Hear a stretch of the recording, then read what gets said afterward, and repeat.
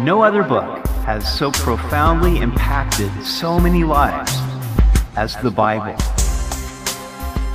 Welcome to Simply the Bible, the Through the Bible teaching program of Pastor Daryl Zachman of Calvary Chapel, Treasure Valley. Today, we see where King Asa reigns in Judah. He makes many spiritual reforms and then is attacked by an Ethiopian army of 1 million men. We hope you'll join us as Pastor Daryl continues in 2 Chronicles chapter 14 on Simply the Bible. Consider your situation today, the challenges you face, the needs you have, the things you must do. How much do you really believe God can help? Do you believe God can change your circumstances for the better? Do you believe God can change you? God honors the prayer of faith, but many times we must first become desperate before we pray it. But desperate prayer gets results. Today we look at such a desperate prayer that teaches us a very valuable lesson. We continue today in 2 Chronicles chapter 14. So Abijah rested with his fathers, and they buried him in the city of David. Then Asa, his son, reigned in his place. In his days, the land was quiet for 10 years. Abijah only reigned in Judah for 3 years. According to 1 Kings 15:3, he was not a good king. But when King Jeroboam from Israel came against him, Abijah cried out to the Lord, and the Lord gave Abijah and Judah a great victory. Because of this, the nation of Judah enjoyed peace. Now, when Abijah's son Asa took the throne, the land was quiet for 10 years. Asa did what was good and right in the eyes of the Lord his God, for he removed the altars of the foreign gods and the high places, and broke down the sacred pillars and cut down the wooden images. He commanded Judah to seek the Lord God of their fathers, and to observe the law and the commandment. He also removed the high places and the incense altars from all the cities of Judah, and the kingdom was quiet under him. Rehoboam, the son of Solomon, was the first king of Judah in the divided kingdom. Asa was Rehoboam's grandson, and he was considered the first good king of Judah. Of the 20 kings of Judah, only 8 would be classified as good. He would also bring a spiritual revival to the land. Now, on the other hand, the northern kingdom of Israel had no good kings and no spiritual revival. During this time of peace and quiet in Judah, Asa went to work on destroying the idolatrous altars, pillars, and images. These were altars to pagan deities, such as Ashura, the Canaanite mother goddess. Asa destroyed their altars in the high places where the people worshiped these false gods, which the Lord considered to be spiritual adultery. Asa also broke down the sacred pillars and cut down the wooden images, many of which were pornographic.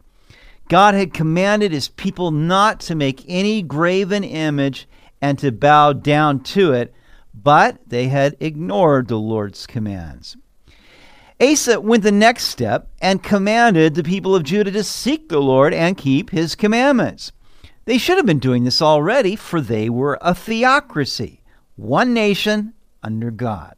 But they had turned from the pure worship of the Lord to embrace their idols. They had forsaken God's laws to go their own way.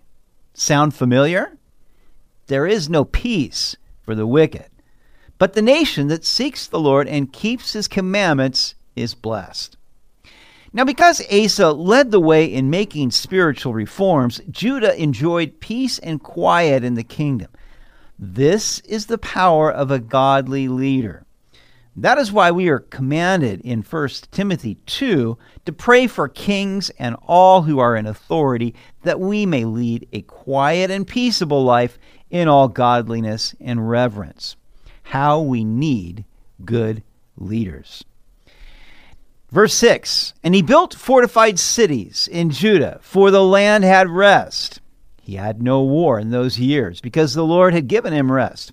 Therefore he said to Judah, let us build these cities and make walls around them, and towers, gates, and bars, while the land is yet before us. Because we have sought the Lord our God, we have sought him, and he has given us rest on every side. So they built and prospered. Because the nation was at rest, they didn't have to go to war. They didn't have to spend all their time and resources on the war machine. So they were able to build up and fortify their cities. We are told in Romans 12:8 that the one who leads must lead with diligence. That means in times of peace and prosperity, we don't kick back, but we kick into gear and build things up that we can build up. The day of warfare is surely coming. We must use the days of peace and prosperity and rest to prepare for it. When the enemy attacks, we want to be ready. We learn a lesson in prosperity from King Asa. Seek the Lord first. Get rid of your idols.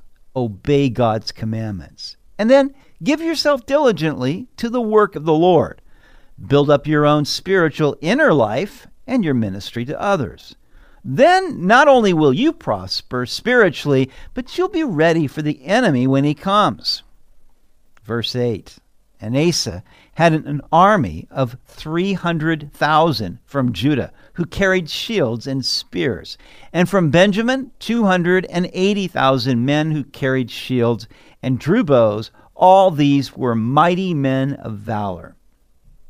Then Zerah, the Ethiopian, came out against them with an army of 1,000,000 men and 300 chariots, and he came to Mareshah.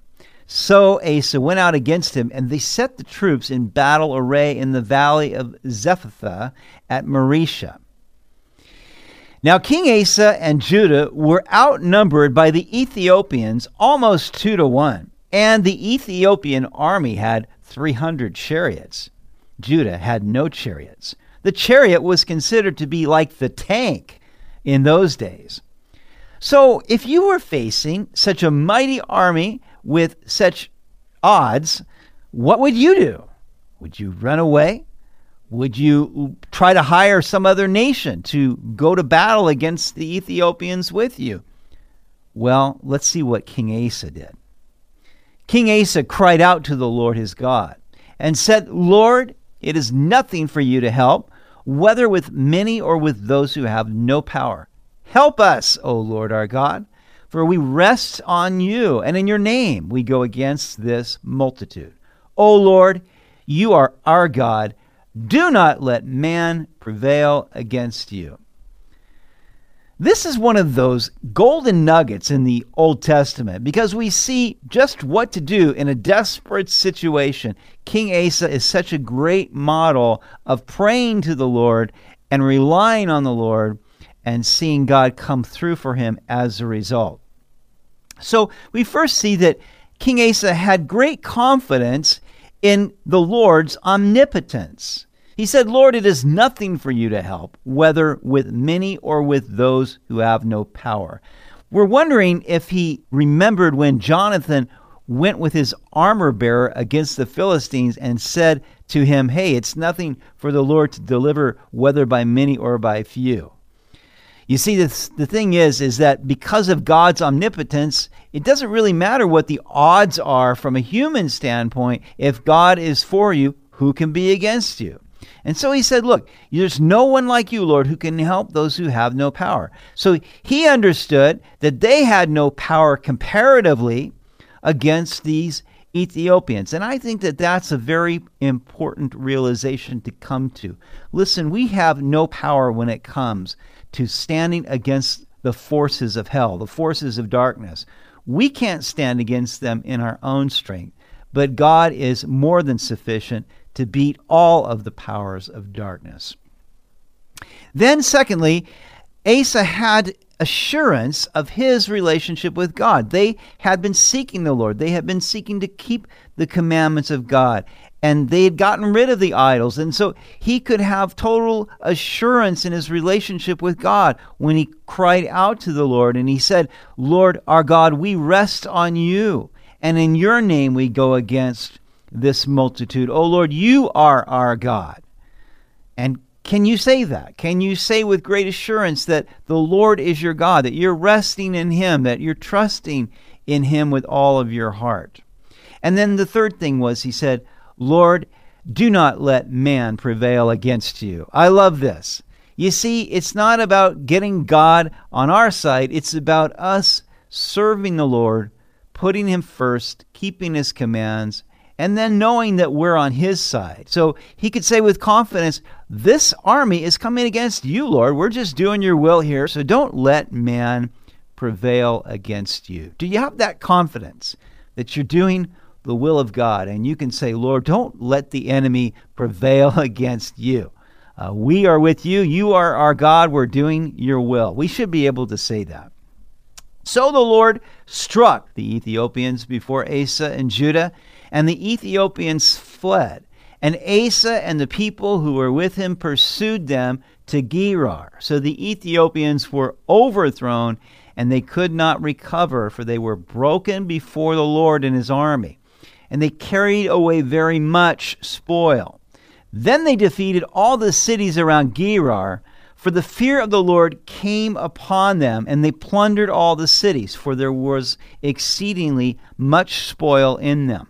They also attacked the livestock enclosures and carried off sheep and camels in abundance and returned to Jerusalem. So in response to King Asa's desperate prayer, the Lord struck the Ethiopians and they fled. And then Judah used this as an opportunity to clean house. They carried away much spoil and became even more prosperous as a result of the Ethiopian attack. Now, this is just the way it has worked historically for Israel, even to the modern day. When the enemies of Israel come against Israel, not only does Israel often defeat them, but ends up gaining more land as a result. And why is that? It can only be because God is with them. But let me just say that if you're facing a great resistance, a great challenge, as King Asa did, you're not going to know the great reward unless you face the great challenge with great faith. And that's the idea, is that we take that challenge before the Lord. We believe that God is omnipotent and he can do exceedingly and abundantly above all we ask or think. And as we do that, then we see God work on our behalf. And that's the way we meet the challenges in the Lord. Let's just close in prayer.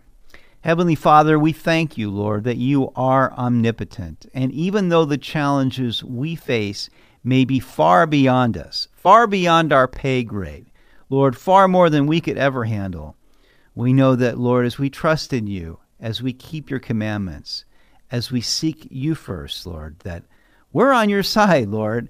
And so we ask that you would go before us and give us grace, give us strength, give us wisdom in the challenges we face, that you might be glorified in our lives. In Jesus' name we pray.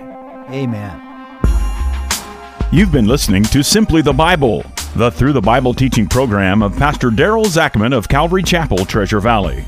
For more information about our church, please visit our website at calvarytv.org. To listen to previous episodes, go to 941thevoice.com or check out our iTunes podcast. If you have any questions or comments, please email us at daryl@calvarytv.org. That's DARYL@calvarytv.org. Tomorrow, we will see where Oded the prophet encourages Asa to remain with the Lord.